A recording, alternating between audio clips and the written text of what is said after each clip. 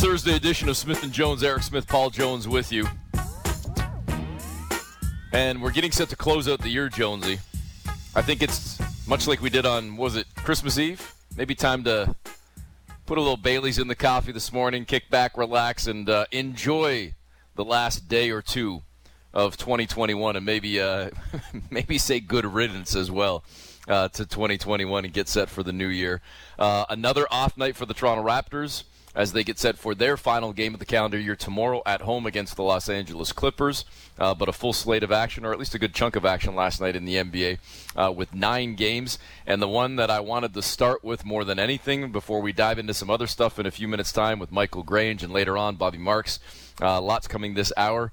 The Chicago Bulls and our friend, our former colleague, Chuck Swirsky, dancing all over social media. Chuck, blink twice if you need help.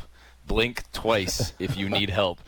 If you haven't seen it, folks, it's hilariously awkward, and good on Chuck for, I guess, having a good time in spite of everything the Bulls have been through this season and, COVID rampaging and ravaging their roster. A season-high 5-game winning streak as they beat the Hawks by 14 last night, putting up 131 points. They're 22-10 now, and again, a 5-game winning streak has them as the hottest team in the league, along with the Utah Jazz having won 5 in a row, and they look beyond formidable right now. They look great, and it's all about chemistry. Something that the Raptors know all too well, trying to find right now, being healthy, and having chemistry, and a lot of people took a second glance when they signed DeMar DeRozan. They made the deal for Lonzo Ball. They just, last year they make the deal for Vucevic. They just kind of put a few things together, and people said, well, you're not really blowing me away. Well, those parts get put together, and you've got a successful team. You've got a team that, we're a third of the way through the season. They've got a solid coach in Billy Donovan. This is not a fluke. And so for people, it just goes to show that it's about the right moves. It's about chemistry. It's about having the right pieces in place. We're talking about the Bulls, and we don't probably give them the due that they should, but we keep talking about the Lakers. Lakers lose again last night. Anthony Davis is hurt. I know that, but you have Westbrook and LeBron, and you figure, you know what? You should be winning more. That's the Lakers calling Jonesy saying, why do you keep bringing us up? Why do you keep talking about this negativity on a day when we're celebrating LeBron James' birthday? Why do you keep talking about us? Well, Lakers on line 1. But you're right, Jonesy. I watched that game last night, most of the second half. I didn't see the first half, but I tuned in about 2 minutes into the third quarter and watched the entire second half. And it was similar to the script that we saw a couple of nights ago with the Raptors, where Toronto was down and then kept plugging away, eventually took the lead over Philly, and that's exactly what Memphis did last night. Difference was, though, when Memphis took the lead, they slammed the door on the Lakers and didn't allow LA back in, much like the Raptors allowed Philly to come back in the final minute and take that game and ultimately get the victory.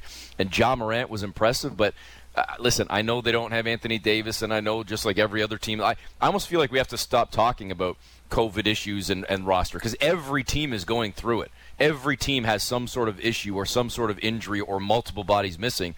So it has to be something that eventually we say, hey, it's not a factor anymore because I dealt with it or I'm dealing with it as well. So the Lakers just have issues, period.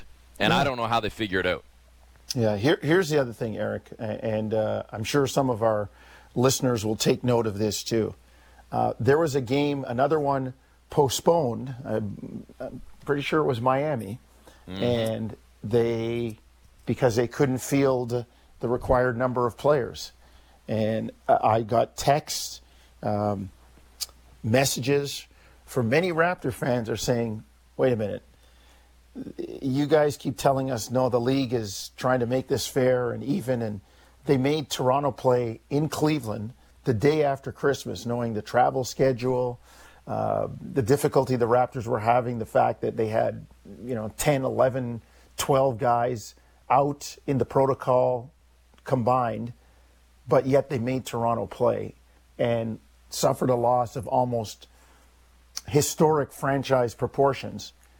Yet here's Miami. Oh, they can't play this one, and they might be able to play Friday, depending on if Kyle Lowry clears is out of the protocol and Jimmy Butler's ankle is okay. Well, how come they didn't have to sign, a whole bunch of hardship guys and play? And I had no answer. Well, I might have an answer. I might have an answer. And let me be perfectly clear. I don't necessarily agree with the answer, but I might have an answer. And my answer would have been better served if it was simply explaining last night. The fact that they might be able to play by Friday, that's what throws my answer maybe out the window. Okay? Okay. The answer that I think I was able to piece together, our friend Tim Reynolds from Associated Press down in Miami, who covers the Heat, covers the NBA. One of the things he mentioned in a number of tweets where he was talking about the Heat injuries and COVID and postponed games and even throwing in some World Juniors chatter as well. One of the things he mentioned, and I'm paraphrasing here, is that the Heat have not just COVID-related roster issues, but multiple injuries as well. So my understanding is, and I'm paraphrasing this, and I'm telling you just basic understanding is, with the Raptors, I believe other than David Johnson, everybody was COVID. There weren't injuries. So the Raptors were forced to go replace those dudes, those 10 guys, with 2, 3, 4, however many it took, emergency 10 days. My understanding is it's different if you have an injured player that may or may not be healthy by X date who can get on the floor, and you're not replacing injured players with emergency players. Now, to me, it's 6 1/2 dozen, I think. Because if you have, and I'm just pulling a stupid number out, if you had 5 injured guys and 3 guys on the COVID list, well, then you need to replace those 3 guys on the COVID list. It doesn't matter that you have 7 guys on the COVID list and 1 guy hurt. Fact is, you can't field a team, so you have to put enough players on your roster to field a team, no matter how many guys are into COVID. But I guess the counter to that, Jonesy, would be, well, what if you had 8 injured guys? Would you be allowed to use emergency contracts to replace injured guys? Not with like nobody on your roster in COVID? So I don't know. I think it's much like we talked about yesterday with Dr. Bogach. It's like everything's changing every day, right, Jonesy? Whether it's the league's response to COVID, to the virus, to the emergencies, to the contracts, to how we fill out a roster. I don't believe there's a grand conspiracy against the Raptors, but again, I started all this 90 seconds ago saying that was explaining last night. If you're still telling me that the Heat essentially have damn near 72 hours to figure out before their next game, I'm including yesterday, today, and then tomorrow, and if they don't end up playing tomorrow, then yeah, something really stinks. I'm willing to give you a gimme on last night and say, yeah, it doesn't smell good, it doesn't look good, but okay, fine, I guess I kind of understand it. But if they don't play tomorrow, then definitely something stinks. Yeah, well, and the inconsistencies, right, Eric? And that's the hard thing to deal with. And we don't know all of the circumstances, so it makes it tough. But you got to tell people, because in the absence of information, people fill in their own gaps, and that's where you run into problems. It's very, very difficult at this time right now. And never mind the NBA, let alone in the world.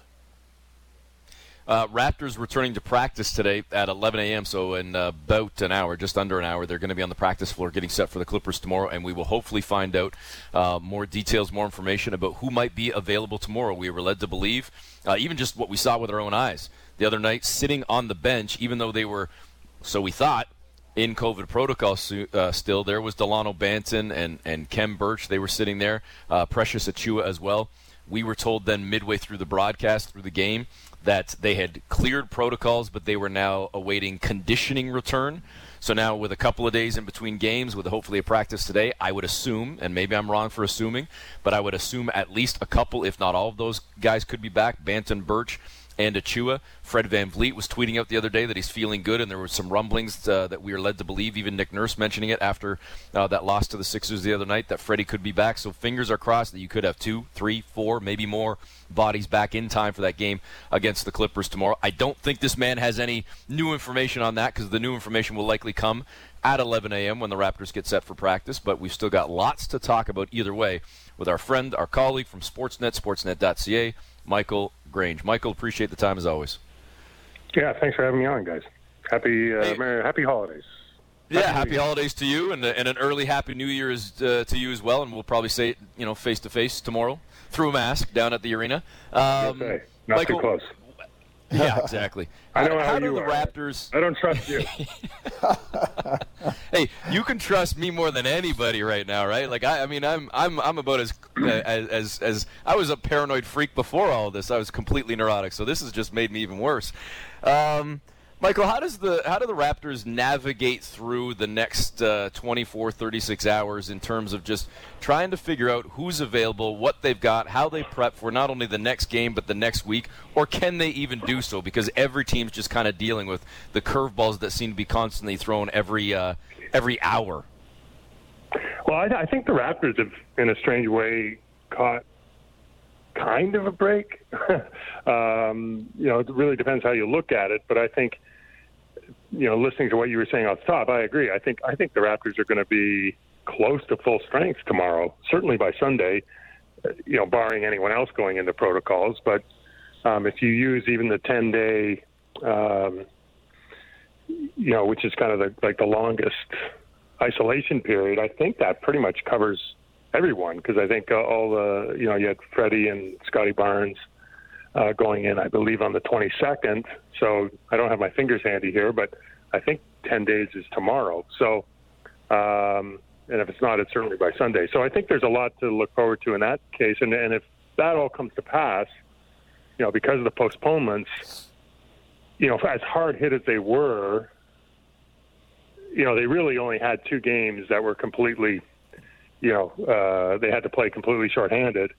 And, I think there's other teams that had worse than that. They didn't have to, and in a way, if you're going to be that shorthanded, you're almost better off having your key players out, because then they're not, having to be run out there for 42, 44 minutes. I mean, Pascal and Gary Trent had that for one game. And so I think, it could have been worse, I guess, is certainly one way to look at it. And it's conceivable based on how guys have come out of this, relatively symptom-free, able to get up to speed pretty quickly.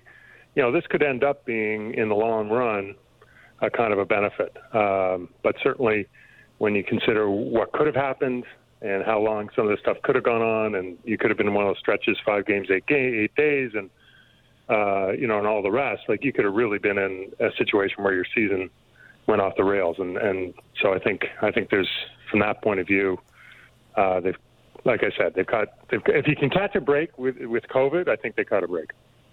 Well, Michael, it's interesting because the Raptors have a game postponed with Orlando, and I know Orlando had been playing better. They had a couple. They had a key win coming that would have been coming into Toronto, and that game gets postponed. The Raptors, lose both their games to postponements against Chicago. I mean, there's a good chance that I know we're a third of the way through the season, and there's going to be lots of changes still, but the East is so tight. There's a good chance the Raptors could have been at 500 going into that Chicago game where they had all those guys out, and did they play? They fly to Chicago, it gets postponed. They could have been 500 at that point, and I just wonder what it does to a team's momentum. I'm looking at the Raptors, does to their momentum, where they're starting to play better, and then they get hit by this. They have a game postponed that they potentially could have won against a team that was way down in the standings, a poor record. I'm just thinking about the team's psyche, Michael, when it comes to the whole fight and where you are in the standings, and looking up at people that you could be even with right now. Yeah, well, I would say it's an excuse if you want it to be, right? But again, I would go back to they got gifted a win against Golden State. Orlando's not going anywhere. They're not going to suddenly emerge into some kind of second half juggernaut. That's not in their plan, as we all know. And the when you look at the postponements and even the games they played, right? Like the Raptors at full strength against Cavs at full strength on the road. That's not a lock of a win for the Raptors. I think Cavs would certainly have been favored there.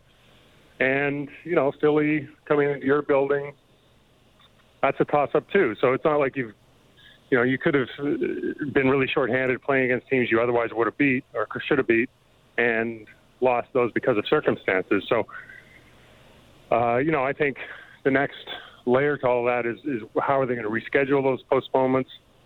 Are they going to be put in a situation where, they end up almost being schedule losses because they tacked them on, second night back-to-back, those kind of deals. So that could be a bit of an issue. But I think, optimistically, they come out of this, guys are healthy. They certainly should be rested. And, I think the momentum, my sense, when you just listen to what Pascal was saying after the game, we've heard this over and over again, I think the belief in this group remains, right? Like, I think they do think that they have a better team than their record has shown. I think they look at the East, to your point, and it's there, right? Like, I mean, not necessarily to win the conference, but, I don't think there's anyone in that room, on that group, who thinks they can't find a way to get up to 6, realistically or not. But, I mean, you're only a couple of games out at this point. So I don't think it should be a setback. If it is, then that's on them. But, I don't think there's any reason they shouldn't look at this as, every team's had to deal with something. And if they get their guys back, they're healthy. They should be at a full squad, I think, almost for the first time this season. I mean, there might have been one game. And this could be an opportunity to kind of get on a run in the last two-thirds of the season. Speaking with Michael Grange from Sportsnet, sportsnet.ca. Michael, I'm going to piggyback on that a little bit. And I mean, I agree with you. I was saying it to Jonesy before we brought you on. It seems like every team in the league has dealt with either injuries and or COVID to some degree, whether it be a couple of bodies or three-quarters of their roster. So you got to deal with it, unfortunately, in 2021, 2022. That's the way it is. That's the way it's going to be. That said, and maybe I'm guilty of being the pessimist here, you look ahead at the schedule, and I remember, Dwayne Casey used to talk about breaking down a schedule into 5-game chunks and trying to go 3 out of 5 minimum in every 5-game chunk. Nick Nurse has said he doesn't do that. He doesn't look ahead at the schedule like that. But I know I look ahead at the schedule, and I think, okay, the calendar flips. The Knicks, they've been sort of up and down. The Spurs struggling. But then you got the Bucks. You got the Jazz. Pelicans not great. You got the Suns coming to town. There are some good quality opponents. Milwaukee again after a Detroit game. So you got the Bucks in 2 of your first 7-8 games in the new year. January certainly will come with a lot of difficult opponents coming. And this right now, to me, is mirroring what we saw last year. Completely different situation. The roster was ravaged by COVID, but also injury, and you're in Tampa. But the Raptors had fought back to 500 and then went on and extended. I believe, if I'm not mistaken, it was 12 out of 13 in the loss column because they just got hammered. I don't see that happening this year because of how you just laid it out. They've navigated through and lost almost everybody at once and now getting everybody back. But this, to me, could be the point where you look at this, this little chunk of the season and say, hey, that's where our season could have fallen off, and we kept it on the rails, and we kept it going strong into the new year. This we're at that point right now, I think. Am I wrong in that assessment? Oh, I 100%. Like, I mean, this could have been a lot worse. I mean, that's the simplest way to put it. Like, just because it was over the Christmas break, you didn't have as many games. So you really only, those 2 games are, you'd like to have a chance to play those with a full roster. But apart from that, and I think because all your key guys are out at once, even if this thing hasn't quite cleared through this team yet, it's more your secondary guys who you're likely to miss. But in theory, your top 6, 7, 8, 9 guys should all be good and ready to go. And who knows what what lays ahead with variants and all of that. But you could safely assume that this is going to be your roster going ahead. And again, Like, you got the Clippers coming in here tomorrow night. Well, Paul George is out, right? And they've got their COVID problem. Right, so right. Take advantage of that. The Knicks, they're not up and down. They're a mess, right? Like, they are a team that's got a lot of problems right now. So take advantage of that. You don't have a big road trip coming up till the middle of January, so take advantage of that. So I think if, at some point you got to win games, right? Right. You can't just keep pointing at everybody and schedule and this and that. Like, are you going to win games or not? So win them. Yeah. Play them. Yeah. Like these guys, like as last I checked, their payroll is pretty healthy. They have a lot of guys on some really nice deals. And so, in theory, they've got a outstanding coach. So, get to work. Yeah, no, Michael, I agree. It's a kind of a macrocosm of a game where the other team doesn't score, but you can't put the ball in the bucket, and you say, well, we played great defense, yeah, but you don't get any points for that. You get the points for putting the ball in the basket. So I totally agree with what you're saying. Like at some point, you've got to start putting W's on the board. And I look at the team now, and there's a lot of chatter about DJ Wilson and how well he's played when he's been in, and how the impact he's had on the game. And people that don't follow the NBA, kind of casual Raptor fans, are saying, wow, this guy's pretty good, and why wasn't he in the league before? And Eric and I have talked about it and hypothesized about the way back end of the roster guys are treated in other places. What do you think the chances are that if he doesn't stick in Toronto from the way he's played, and yes, he was in the G League, he gets a shot somewhere and he's on an NBA roster for the end of the year? I think there's a pretty good chance, and I think when you look at the Raptors situation, there'd be no good reason for him not to be here. There is a bit of a luxury tax issue, so they'd need to be assured that they can scrape off some money in a buyout with Goran Dragic, or there's got to be some other move because I think they're just a little bit over the tax now, and he would put them that much more over. So that's the kind of bookkeeping end of it. To me, he's an interesting player. On the positive side, just as you said, I mean, this is almost like a redraft candidate, right? He was a mid-first round pick. You can definitely see how he's NBA ready, right? He's hit the floor and he's been really productive in the kind of ways the Raptors like those types of players to be productive. Gives them a bit more size and length and all of those kinds of things. The other side of that is you can kind of give him a pass on the Milwaukee experience. You get drafted onto a team that's a 60-plus win team. It's just hard to find rotation minutes. When you're on a team that's really got no choice but to win an NBA title or call their season a failure, which is where the Bucks were for the entire time that Wilson was there, there's very little room for error. It is hard to develop in that scenario. So, and then, when it's time to extend him, all of a sudden he's you've got salary cap issues, and so you kind of understand how things didn't work out there. He ends up in Houston for a year, and so that's where I get a little. There might be something a little more to this story. I'm sorry, I don't know, but a team like Houston, you would think would be very interested in a player like DJ Wilson, and if not, the rest of the league would be interested in taking a swing at him as a free agent on a pretty cheap minimum. So the fact that he's, so I can't offer any judgment as to why that happened, but it does kind of raise your eyebrows a little bit. But at the same time, he's played, about 30 minutes? And you look at his numbers for those 30 minutes, they're pretty darn good. And, I think there's no reason why there's no obvious reason why a team like Toronto wouldn't say, listen, like we can throw $500,000 at this guy, which is what the minimum is for the rest of the year, if it's that, and find out if there's something here. Speaking with Michael Grange. Michael, you mentioned a name there, and I wasn't even going to bring him up, but it is what it is. Goran Dragic. Like, he's been gone a while now. We all know the deal. I think the fans all know the deal. But listen, I've never been an executive on the NBA side, never will be. I don't know if I'll be an executive on any side of anything ever.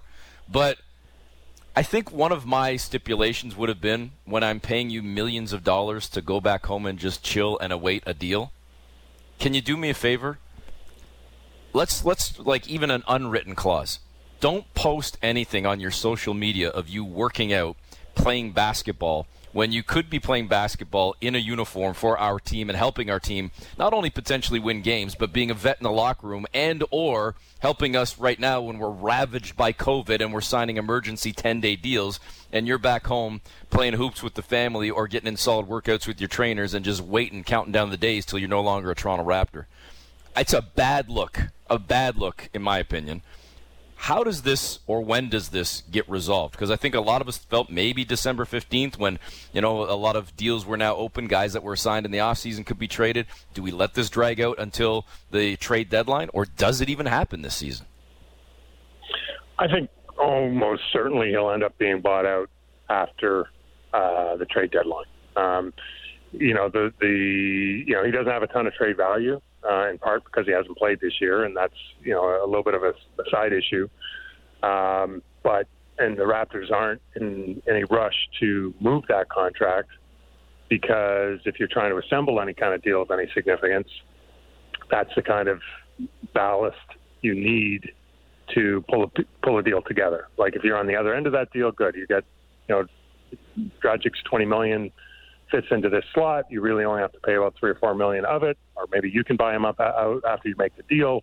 So that's why he's still around is because he could, fulfill a bookkeeping requirement on a prospective trade. Can the Raptors move him straight up and somehow get a second round pick out of it? It seems kind of unlikely. I think the other way to look at what you're talking about is. I would hope he's in Slovenia, if that's where he is, and in shape and staying in shape and getting ready to that if there is some sort of deal or opportunity or buyout that, he can hit the ground running. Like the last thing you want him to do is be completely useless, and then he does sit on your books. So it's just a weird situation, right? And then you got to keep in mind it is mutual.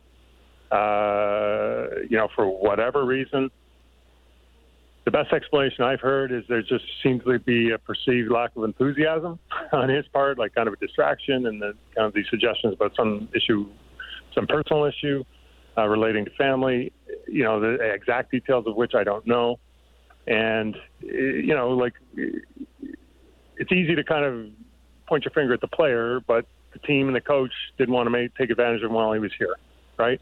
And so, I think from the Raptors' point of view, you can keep him around and have him kind of with his tail between his legs.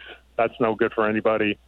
Or you can, keep in mind he's got a really prominent agent in Bill Duffy, who also represents Scotty Barnes. Or you can kind of do everyone a solid, have him go home. He's happy. He's not a problem around here.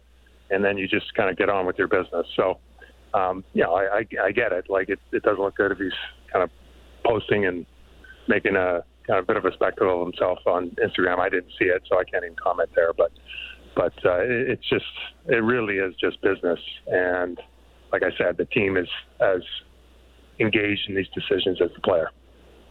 Michael, appreciate the time and insight today. Look forward to seeing you down at the gym tomorrow, and all the best for 2022. Okay, guys. Take care. All the best. Thanks, Michael. There's Michael Grange from Sportsnet. We'll step aside, come back with Bobby Marks of ESPN on Smith & Jones on Sportsnet 590 The Fan.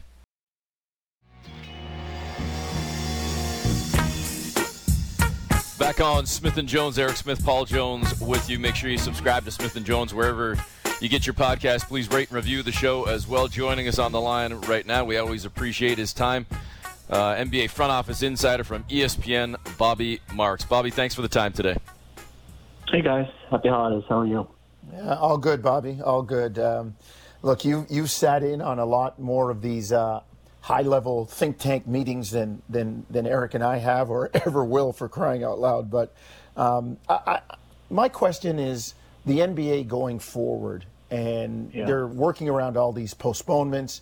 They've got to be rescheduled. There's part of me says they don't want to do that and, put your product on the floor. And if it happens to be inferior in a way because of COVID or injuries, well, we're sorry. We're still going to charge the ticket prices we charge, and we're pushing forward. And Eric and I did a game that the Raptors lost by almost franchise record proportions day after Christmas against Cleveland. And there was some guy, a Raptor fan, sitting courtside in a Kyle Lowry jersey, and I thought, that poor guy must have targeted that game when the schedule came out in September, bought the tickets to go to Cleveland, Christmas gift for him and his son or whoever, sit in the front row to watch the Raptors against Cleveland, and he sees a 45-point loss and a Raptor team where he has to buy a program to find out who some of these guys are.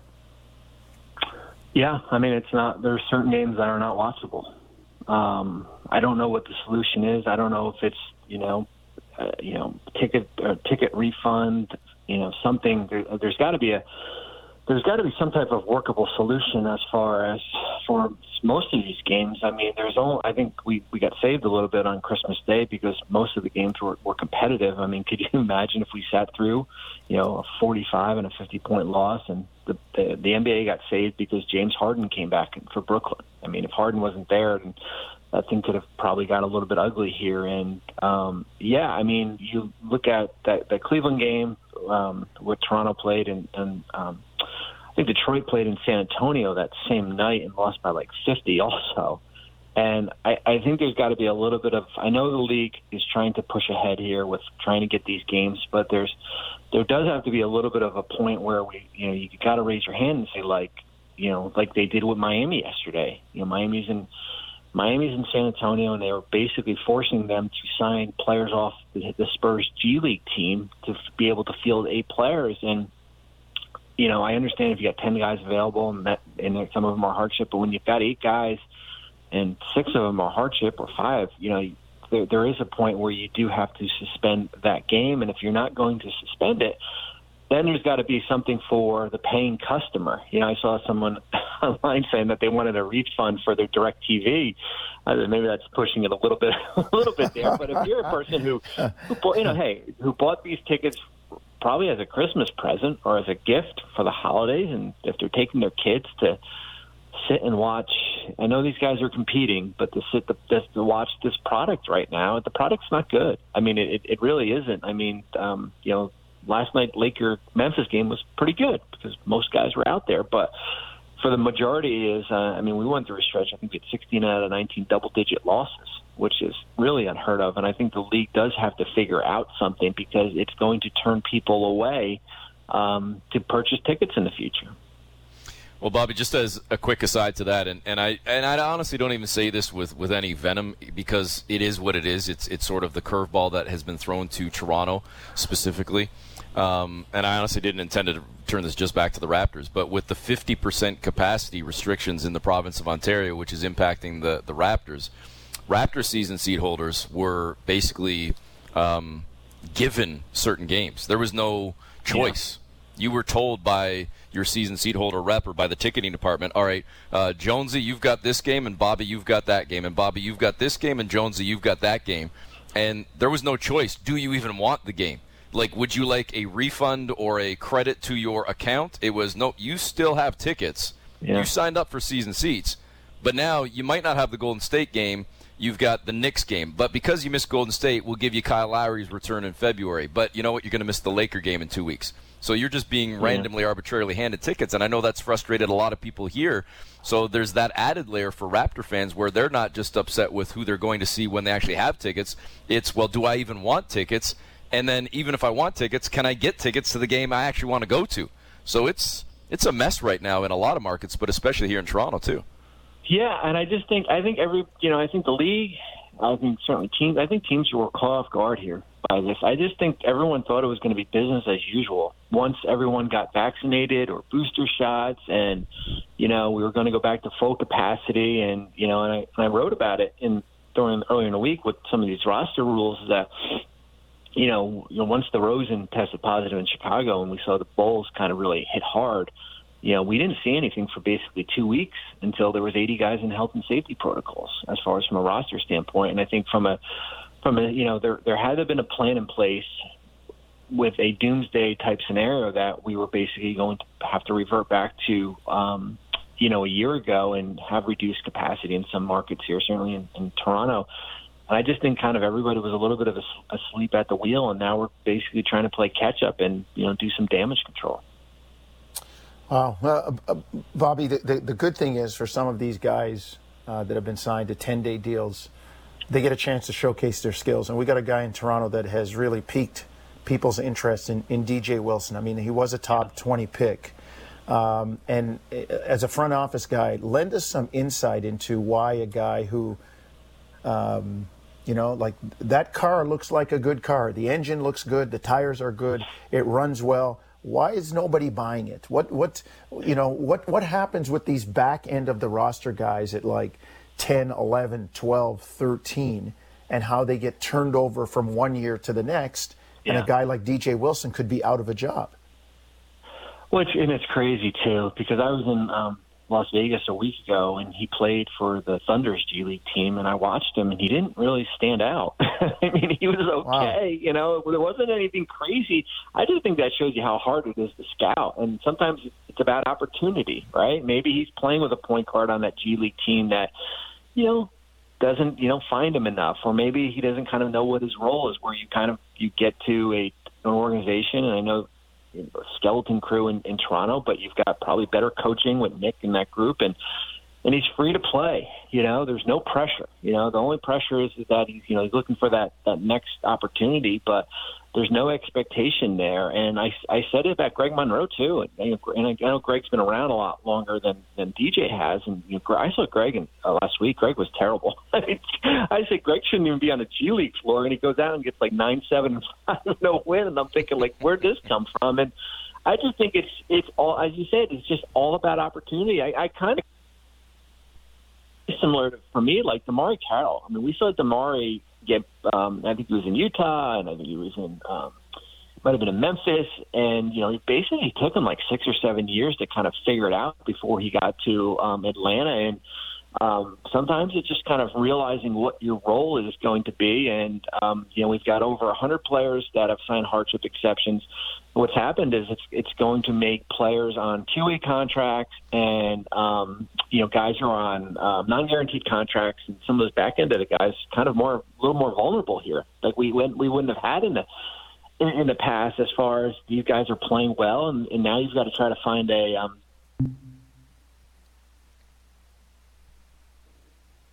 we might have just lost Bobby. Ouch. I think we did, Jonesy.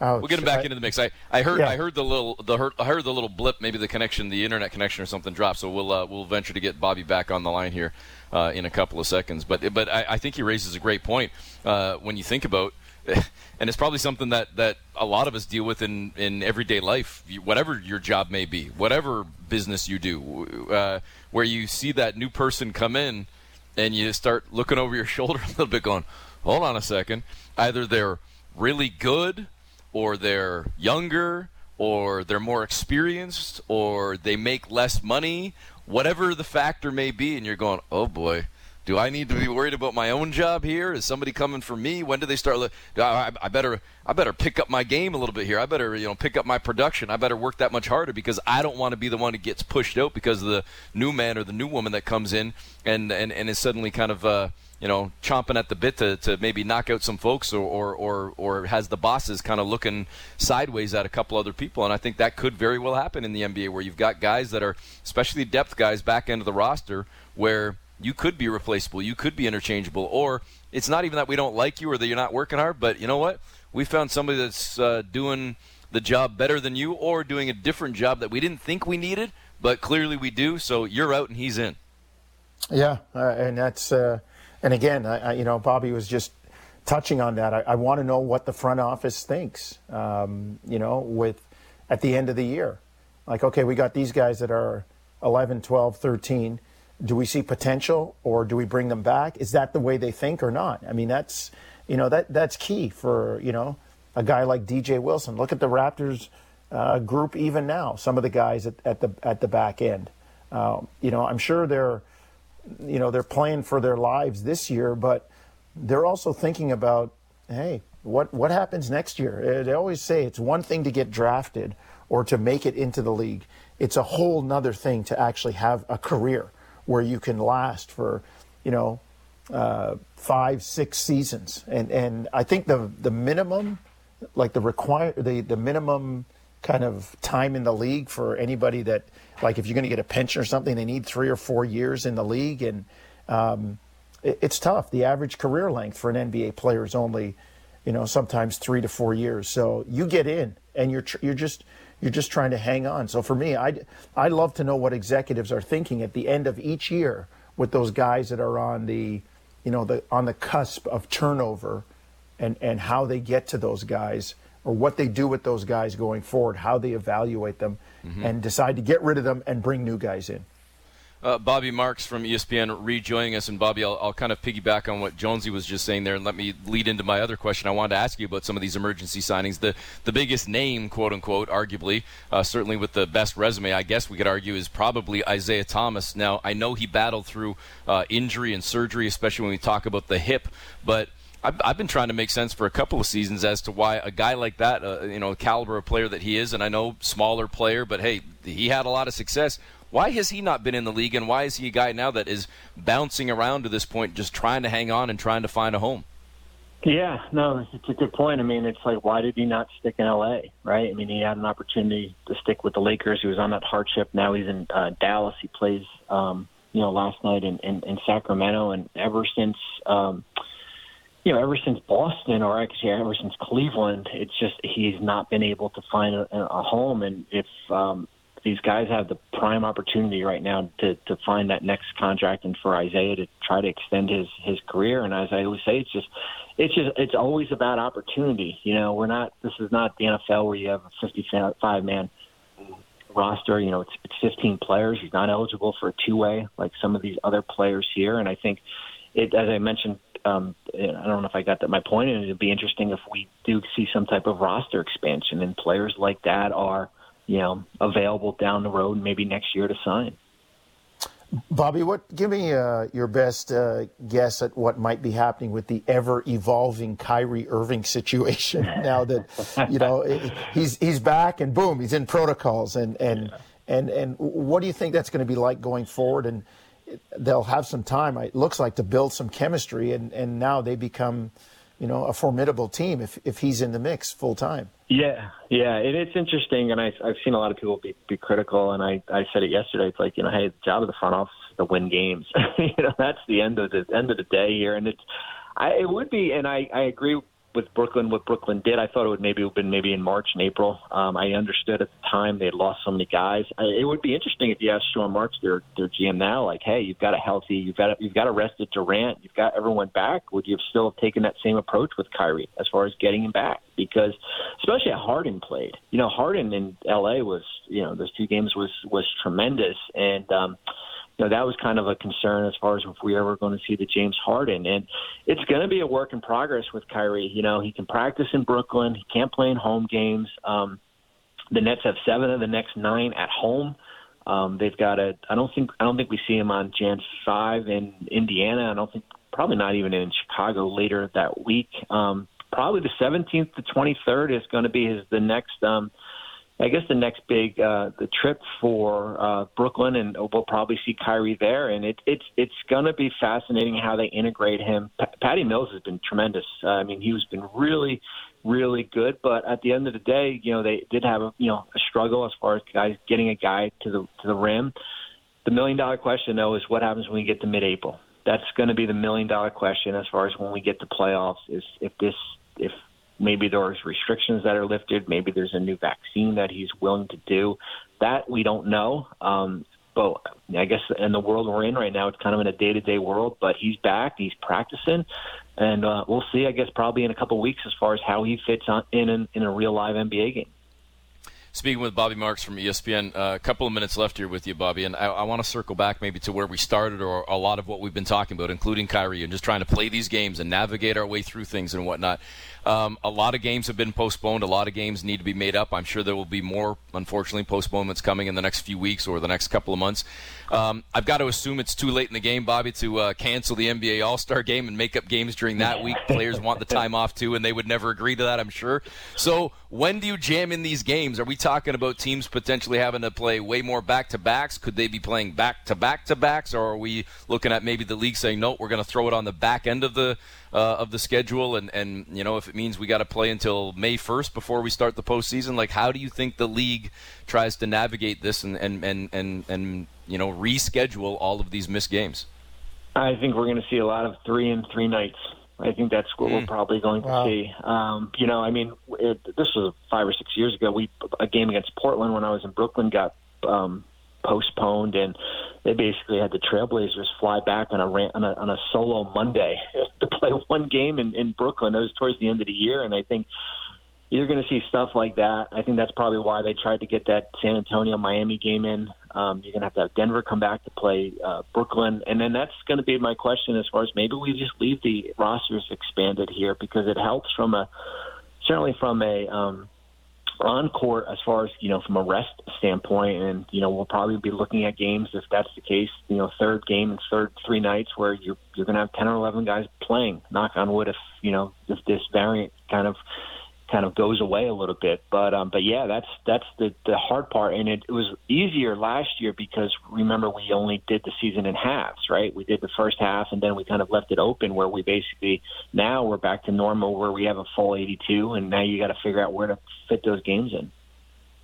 Bobby, we appreciate the time and insight as always. All the best for the new year, and we'll look forward to speaking to you in 2022. Thanks, Bobby. Thanks, guys. Appreciate it. Yep, you're welcome. Thanks. There is Bobby Marks from ESPN. Always appreciate his time. And it is going to be interesting, Jonesy, to see how they navigate this. And as Bobby just said, if it ends up being back to back to back, man, oh, man, it's a lot.